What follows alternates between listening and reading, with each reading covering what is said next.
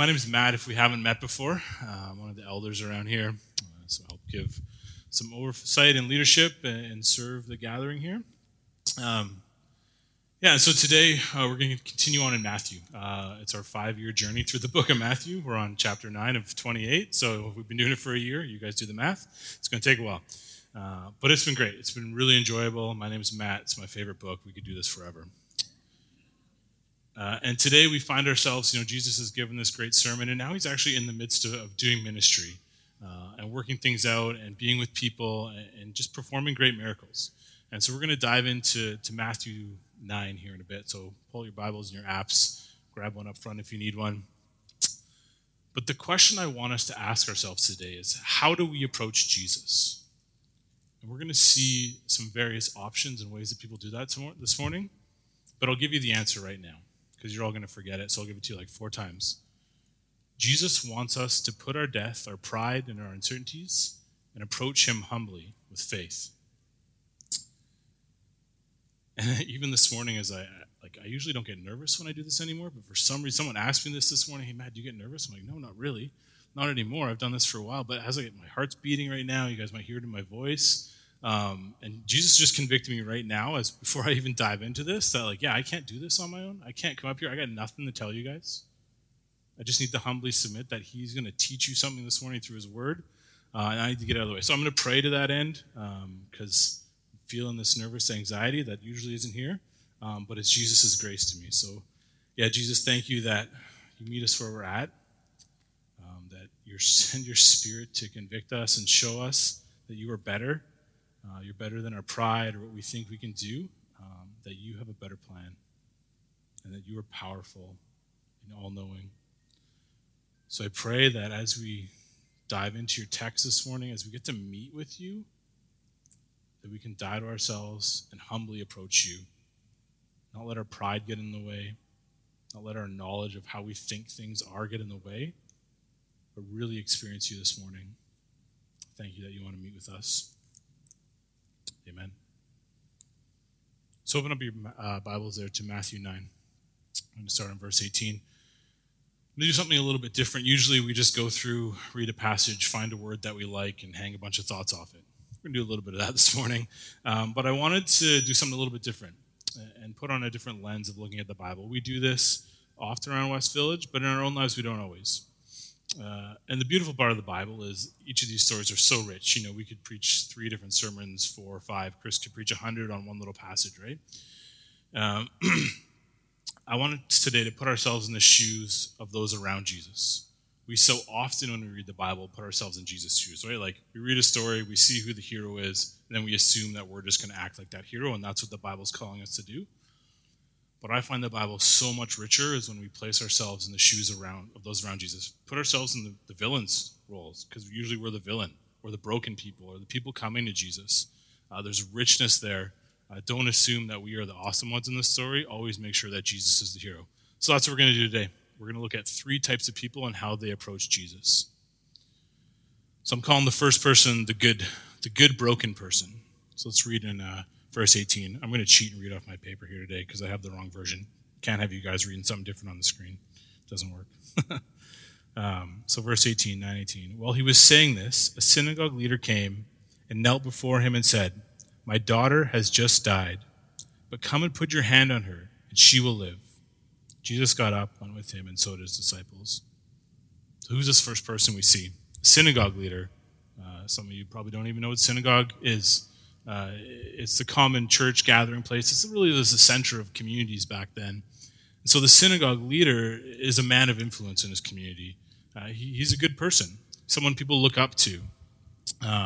He really has it all together. He's respected. People will look to him for advice, all those things. His life really looked like someone that did the right thing. There wasn't a lot of mess or scandal. Always making sure that the religious leaders and the community viewed him well and looked up to him. He's a stable force in that community. He has it all together. He'd be the typical good person. And so we have this man who comes to Jesus, but we need to recognize the scandal in him coming to Jesus, right? Jesus, he started his ministry. He started preaching things that are different and strange, to what the religious leaders are saying. He's starting to be known as a heretic. They're starting to get glimpses of Jesus saying he's powerful and God and all these things. So approaching Jesus for this good, upright, religious person has an element of scandal in it. He knows he's going against the grain. He knows it might not be best to be associated with this Jesus character, because the Pharisees and the scribes and the religious leaders are starting to say, we don't agree with him. His ways aren't right. He's saying stuff that goes against our way of understanding. So there's scandal. But this man, in the midst of his brokenness, why does he approach Jesus? Because his daughter is dying. His pain drives him to Jesus. He is desperate. It's an important part of his approach. It's important. In his desperation and his pain, he comes to Jesus, and what does he do? He doesn't demand. He doesn't say, do this. He kneels before him. He gives him reverence and respect as he gets on his knees, and he comes with hope and faith that nothing he can do can raise his daughter, bring her back. He's at the end of himself. And he's heard about this Jesus. He's heard rumblings and stories of amazing things that have gone on. And he believes that only Jesus has the power to heal, to restore, to bring his daughter back to him. No parent wants to see their child pass away before them, right? And so that's the place that this man comes from. That's the image we get in these short few verses of a desperate man trying to save his child. Jesus is his only hope. So that's the man. That's how he came to Jesus. And the question that I'm going to ask in each of these three people is, how are we like them? What parts of us resonate with the good and the bad in them? How do we approach Jesus like them? So the first question we need to ask ourselves when we're thinking about this synagogue leader, this good, upright man, this leader, is, do we think we have our lives together? When you get up on a Monday morning and looking through your week, you're like, yeah, this is a good week. I'm doing good things. Come here on a gathering, puff out your chest, be like, yeah, I served like 100 people at the Easter egg hunt last week. I'm a good person. I got it together. My kids are not the ones hitting each other in Sunday school. You know? They got their shirt on the right way. They're wearing socks. They changed their underwear yesterday. We're good. Is that you? Is that what we think? And it is funny, because my kids probably didn't change their underwear this morning. But we think of ourselves having our lives together, right? And we can think of this in the West Village lingo and language. You know, do you serve at a gathering? Are you in kids 2 Sundays a month? Are you in a community group? Are you regularly discipling others, bringing them to Jesus, reading the Bible together, challenging them, gospeling them, showing them where disbelief is in their lives? Is this you? Do you have your life together in that way? Are you a good missionary to your neighbors? Are you jealous that you didn't get to come up here and share that story because you want to be the good person that gets proclaimed on the front? I want to be known as that person that has my life together. Obviously, this won't apply to all of us, but I see this attitude. It grows in churches. We're constantly holding up examples of how Jesus is awesome, calling people to that, and us as prideful people want to be known like that, right? We want to be the person that gets A's and checks off all the boxes, and that attitude grows up in churches. They quickly become just glorified country clubs where we just want to show our own resumes to each other and hopefully get into heaven at the end, right? Have nice, tidy, clean lives. We become self-sufficient. We know how to live the good Christian life, and we slowly lose our need for Jesus. It seeps away as we get better, and our need for him decreases, and our pride increases in ourselves. So our lives start to become more defined by right actions than right relationship with Jesus. And that's the man before his daughter dies. It's a lot of us in this room. That's me on some days. I care more about looking and telling stories to you guys and being a good example than I care about making sure my heart's in the right place. So what drives him to Jesus? What drives us to Jesus? A lot of you aren't going to like this answer. I don't like this answer. But it's brokenness and pain. Something didn't go according to this man's plan. His daughter died. His world is shaken. There's nowhere to go. There's nothing he can do to fix that. Except this one thing. This quote came to mind. You guys are probably familiar with it. It comes from C.S. Lewis. We've used it before, but it really captures what's going on here. C.S. Lewis says, "We can ignore even pleasure, but pain insists upon being attended to. God whispers to us in our pleasures, speaks in our conscience, but shouts in our pains. It is his megaphone to rouse a deaf world." Pain drives us to the end of ourselves. It forces us to acknowledge that we can't fix everything. And that's the place that this man finds himself in. And we see how he responds to pain. He searches out this man that he hears can do amazing things. The good news of Jesus has reached him, and he responds by pursuing Jesus and approaching him humbly on his knees. But how do we? How do we respond to the pain in our lives? We cannot deny that our world and our lives are full of pain. If you're doing that, you're deceiving yourselves. Look at the news. Look at the junk in your own life, your emotions, your thoughts, your feelings. There's brokenness there. We can't deny that as Christians. Not everything is rosy. The Bible, Jesus is good news only because there's bad news that the world's broken, right? So we try and hide it and control it with our tidy lives where everything's in order and in place.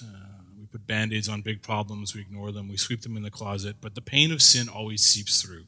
It finds a way of bubbling up to the surface in our relationships, in our communities, in our work, in our actions. It always comes out. So every time that sin destroys a relationship, ruins an action, or hinders our emotions, or causes these emotions to run out of control, we have a choice. That choice is, do we ignore it or try and fix it?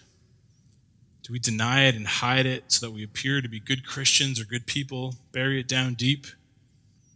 You know, this is when someone asks you how your day is going, the answer is always good, right? There's no other answer, because then you'd have to open up. That's me. I'm guilty of that all the time. I don't want to talk to you people. Is that us? Is that a sign? I appreciate the people most. My wife's really good at this. You ask her how her day is going, she'll probably say crappy if she's having a bad day, right? She's really honest, and then you'll have to have a half-hour conversation with her about it. So be warned, it's usually a good conversation, but it's going to happen. I'm going to hear about that when I get out of here.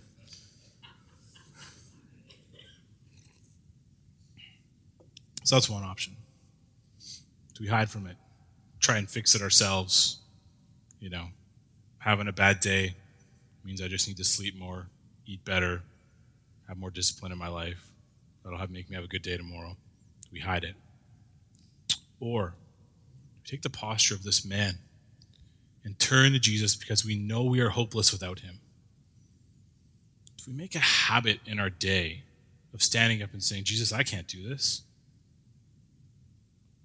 I don't know what's going on. I don't know how to fix this problem,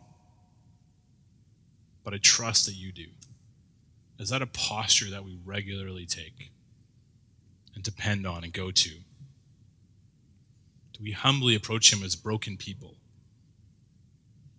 knowing that we can't get it done without him? Recognizing that Jesus is the only one that can sustain our lives and heal our brokenness. Synagogue leader, death, it confronts him. Nothing he can do about that. Jesus is the only hope. The last part of all these people, look at how Jesus responds. This is really the most amazing part of all these stories, right? The gospel means good news. The good news is watching how Jesus acts here. Jesus has compassion. There's no questions. That man says, my daughter has died. Jesus has compassion and he goes with him. He follows him. He wants to make this right. He desires to make us whole again. He just wants us to humbly approach him and ask for help. He's just waiting for us to really stop fooling ourselves into thinking that we got it all together or we can do this. or that we aren't broken and come and kneel before him. So that's the first man. Probably resonates with a lot of us in this room. I know that one resonates with me more than the next person we're going to see. But we'll start to see patterns in both these people of this humble faith, this deep humility and recognition of their brokenness. So let's keep going on. Person number 2, I'm calling them the outcast. So this is verse 20. Just then a woman who had been subject to bleeding for 12 years came up behind him and touched the edge of his cloak. She said to herself, "If only I touch his cloak, I will be healed." Jesus turned and saw her. "Take heart, daughter," he said. "Your faith has healed you." And the woman was healed at that moment. You wish you were in Avengers now, not in here talking about menstrual disorders, aren't you? Huh? Yeah, it's pretty exciting stuff. So who is this woman? Her life is defined by this bleeding. This is obviously gross, and you should feel that it's gross because we want to put ourselves in the story. But she just had this menstrual disorder that caused excessive bleeding. You can imagine back then. I'm not going to dive into this. Andrew wanted me to paint gross pictures for you, but I won't. And besides just the physical repulsion of this and the discomfort and all those things, it's actually an even bigger deal in the society she lived in. So in Jewish culture, if you guys are familiar with the Old Testament and where the Bible story right now is situated in, Jewish culture was really based around this idea of clean and unclean.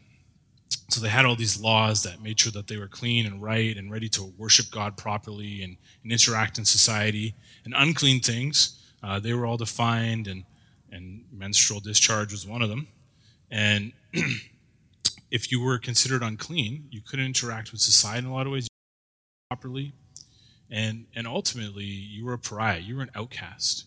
There was a sense that you could never be right with God. You can imagine the pressure, the weight that this would bring on her. How her was shaped around avoiding people, living on the outskirts, making sure she didn't contaminate anybody else. Whatever she touched became unclean. Can't share a dish with someone, can't prepare food for people. This is a huge burden. I'm popping here. She is constantly being reminded physically that she is unclean, and emotionally and spiritually by those around her how unclean she is. And that defines her, becomes part of her identity. She is utterly broken.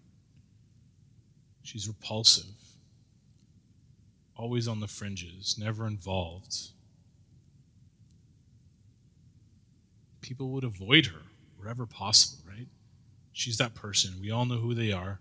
They walk into a gathering, into a room, or we see them on the street or at a social event. You're just really hoping they don't come up and join your conversation, because it's just going to ruin the good times you're having. No one wanted to risk that tainting. So how does this lady, how does this woman approach Jesus? Humbly at great cost. She doesn't come and make a huge scene, as was kind of back then. She approached Jesus.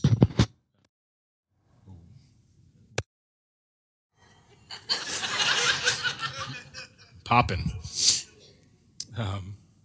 She approached Jesus from behind. All she desired to do was touch the tassels of his robe, his shawl.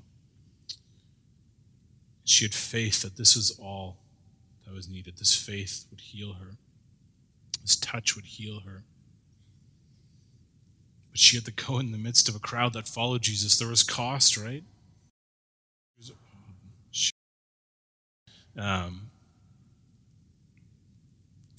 She was afraid how the people around would point at her and ridicule her, and the shame that would come with that. I'm just not going to move. Stay perfectly still.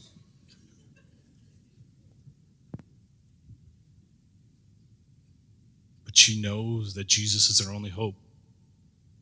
She has to get to him to be restored and to be healed, to be made right. physically, to people around her, more importantly to her with God. There was a sense that she would never be right with God if she was unclean like this. So she was desperate for this. Jesus is our only source of hope. So how can we be like her? We need to acknowledge that, I move too much, that this is really a choice in our life. We rarely choose this, right? This is something we fall into or just happens to us. It's hard. And for some of us, we're a middle class, predominantly white church. And a lot of us probably don't resonate with this woman, but some of us do. Some of us come from really hard times and hard places, and life has been difficult. You resonate with this woman. You understand what it means to be an outcast and broken. Society doesn't always have a place for you. It feels like the church doesn't always have a place for you. I'm sorry if that has been the case. Jesus wants something different. And if that is you, just hold on one sec. There's good news coming. If that's not you, if that's most of us in this room, pay attention. Because this is the posture that Jesus desires for his people to approach him. He wants us to come broken at the end of ourselves, solely reliant on him, only saved by faith, because there's nothing else. Everything else is garbage besides a chance to be made new by Jesus. He desires us to come with a humility that is informed by a deep sense of brokenness, that we can't do it ourselves, with the recognition that nothing can save us except him. For those of us that can approach Jesus that way, either through circumstance or recognition, he has good news for us. It's amazing news. How does Jesus respond to this woman? Tender compassion. He heals her. Her entire life, if she reached out to touch someone, they would jump out of the way. They would run away, turn their back to her, never acknowledge her. What does Jesus do? He turns to her, he sees her, and he says, "Take heart, daughter." Jesus doesn't call many people in the Bible daughter. I think this is the only place he does it. This is a special honor, right? He's saying, I know you and I love you and I accept you. He says, your faith has healed you. Not what you've done, not who you are. Your humble faith to approach me as a broken person. Jesus isn't worried about becoming unclean, about taking on her sin. Ultimately, he's going to do that for all of us on the cross, right? That's what this leads to. That's what this is a little foreshadowing of. Jesus isn't afraid of that. He will take that on. He will heal her and make her right. He welcomes her in. He restores her. This is amazing. This is scandalous. People in that crowd, their minds would have been blown to see Jesus treat this lady like this. We need to rest here and feel the weight of that, right? We need to see this God that we worship and how good and amazing he is and what he does for the broken, which is really all of us. We just can't always admit it yet. So hopefully you can rest there and appreciate what Jesus has done.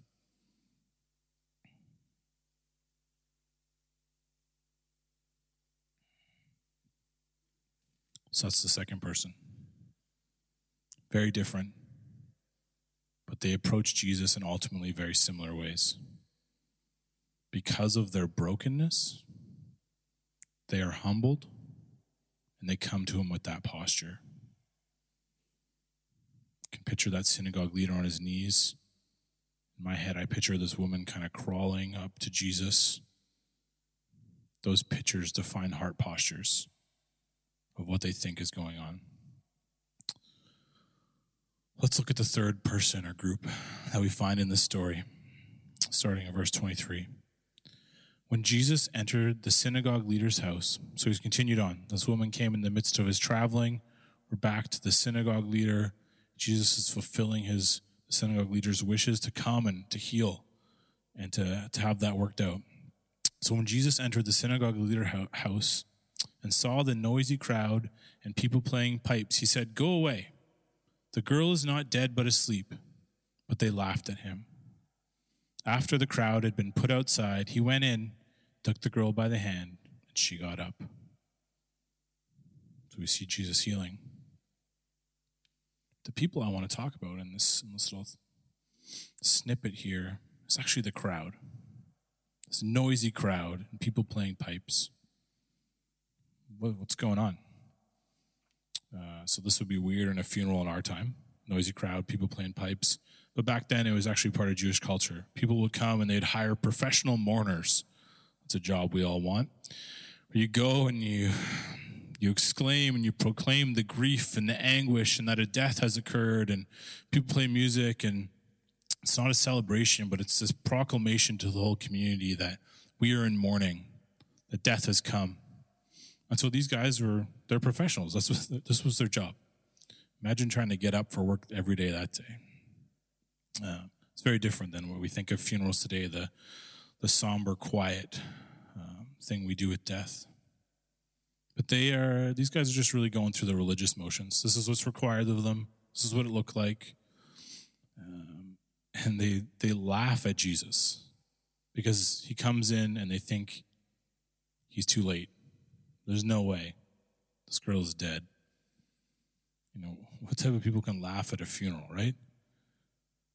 And I struggled the most with this group of people, probably because I see them most in myself, which is the laughter, I think, summarizes their heart posture more than anything, right? There's an arrogance to this laughter.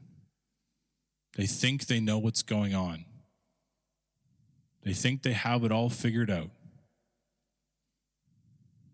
But Jesus proves them wrong. So how do they approach Jesus?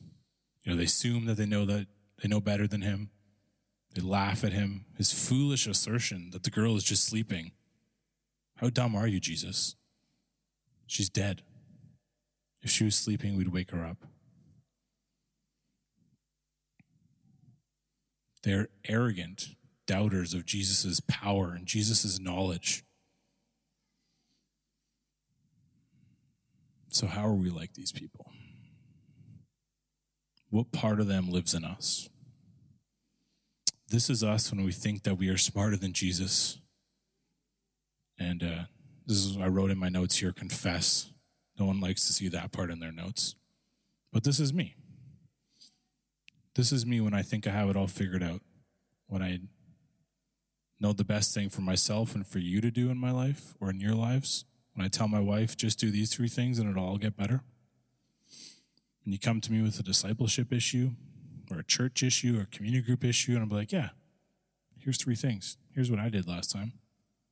This kind of prideful knowledge that there's a one-size-fit-all solution for these things, or that I understand better than you do. And as I prepped on this and looked at this and let this sink in, let the Spirit make me nervous and anxious to do this, came to the realization that my arrogant posture offends Jesus. It actually causes me and us, if this is you, to miss out on what he's doing and what he has for us. So this is us when we think we're smarter than Jesus, when I think I'm smarter than Jesus. This is also us when we doubt what Jesus has taught us is true. When you listen to a sermon, when you read your Bible, you're like, that can't actually be right. He didn't understand that, we're 2,000 years in the future and life's different now. We have the internet and cars and cell phones. Changes everything. I really doubt that Jesus can protect my children from the internet, from Facebook, from bullying at school. So I got to go in there. I got to control their lives to a T. Take them out of the world, protect them from the world, set these boundaries. Not that all those are always bad things, We have this posture of doubt that ultimately Jesus is in control of our kids. Or maybe it's, I doubt that Jesus will satisfy me. I got to keep going to those websites because Jesus didn't know how hard it is to be a dude these days. He didn't know the temptations are out there. He didn't know what I would be compared to and exposed to. He can't actually satisfy me. It's different now. We doubt him. Or if you're a good old church people, you doubt that Jesus fully saved you. In the back of your mind, you're always thinking, I need to do 5 more good things so that my heavenly resume looks good. I need to prove myself because I want to act. I want to do. You don't trust. You don't believe when Jesus says it is finished, that he is saying the work of beating sin and death is fully done. Nothing else we can do.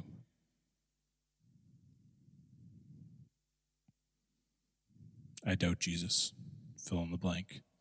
100 things that we could put in there. So this is us. We need to recognize that all sin in our lives stems from our doubts, stems from our disbelief in who Jesus is and what he claims he can do or has done. And our sin is offensive to him. What does he say to this crowd? Go away. Because it says that he is not quite enough to save or to satisfy. We say to Jesus with our doubts, thanks for dying. Got me 90% of the way there, or 90% of the way satisfied, and I'll make up the rest myself. That's insanely offensive to Jesus. So we need to recognize him as the most offended party with our disbelief and our doubts. When we take the attitude of the crowd saying, we know better. We have this figured out. This is also us when we think that action is more important than belief. When we just go through the actions of serving, trying to be good Christians, but fail to recognize our own failings. When you serve in the gathering because we asked for help and you felt bad. Instead of because, man, Jesus, you left the amazing heaven, came to earth, you washed your disciples' feet. Why would you do that? Why would you serve like that? Man, how could I not serve in response to a God like that? This is us when church habit and tradition causes us to stop caring for the broken in our midst, and could probably go on a whole sermon into just that piece where we come on a Sunday and we ignore the brokenness around us. We make it uncomfortable for broken people to come in here, for those outcast people to come in here. But we don't have time for that.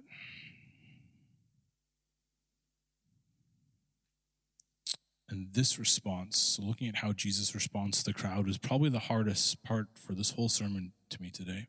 I don't want to be gentle here. But what does he do? He sends them away. I don't want you to hear that you have to be perfect, or that you can't have doubts, or your beliefs have to all be perfect. Because Jesus still pursues us in the midst of that. But when our posture is this arrogant pride of know-it-all, Jesus doesn't have patience for us, right? He doesn't want us to get in the way of the work that he has to do. So he says, go away. That's a harsh word. It's a really harsh word. Jesus has no time for these religiously arrogant people. They are the people that he likes the least in this whole story of Scripture, right? The harshest words are for the religious leaders and the people that think they have their lives together and know what's going on. For those who willingly let their disbelief interfere with Jesus' work.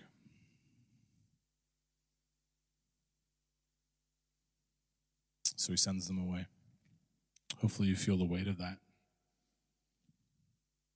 If you have been sitting in this theater for many years, have heard many sermons, a pretty good idea of what's going on and what people's lives should look like.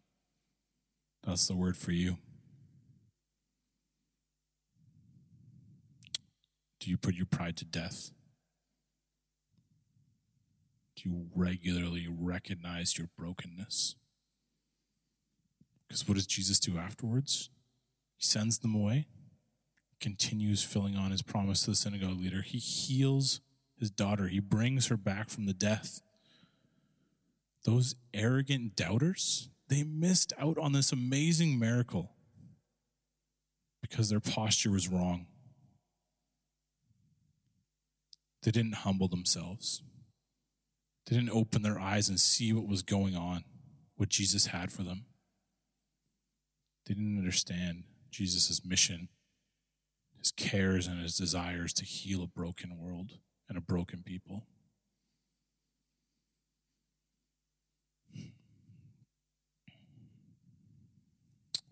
Go land this plane. That was for you, Adam. So, conclusion. Last little verse at the end. News of this spread all throughout that region. So we have a choice when we hear about who Jesus is and what he's done. We have a choice in how we're going to approach him. So that's the question I'll leave with you guys as we end this. How will you approach Jesus? Are you going to be the noisy crowd, defined by your arrogant doubt, your arrogant knowledge that you think you know better? And if you think that doesn't live in you, you're probably deceiving yourselves. We are prideful people. I'm a prideful person. Or do we take the humble posture of the synagogue leader or the sick woman? Do we put to death our pride and our uncertainties? Do we approach Jesus with that humble faith? And we're probably not just one of these people, right? There's bits of all of them in us. The call that Jesus leaves us with today is maintain, work towards, make a habit of that posture. Put to death your arrogance and pride every day. We all need to recognize that we are broken sinners who are unclean before Jesus, just like that woman. And all we can do is have faith. It's the only thing that'll save. Faith in this God who came from heaven to earth, who did amazing things for us, yet has compassion. He will turn to this outcast woman, take heart, daughter, and heal her. So when the church is filled with this type of people, then we see how that last verse happens. News of this spread all throughout that region. Humble people saved by faith that remain that posture. Good news like that, good news of a God like that cannot help but spread throughout the city. I'll call the band back up. I'll pray for us. Jesus, I recognize that, I'm broken, that we are a room full of broken, sinful people. We need you. We don't just need you once or once a month or once a week. We need you all the time to remind us, to show us that we are riddled with sin and that you are the only one that can restore and renew and show us the life that you want for us. So, Lord, I pray that we will be a church defined by that. People defined by our humility and our brokenness, and that the good news will be so much better because people will see that we are sinful and that you are so good. And that'll cause news of you to spread all throughout the region. Amen.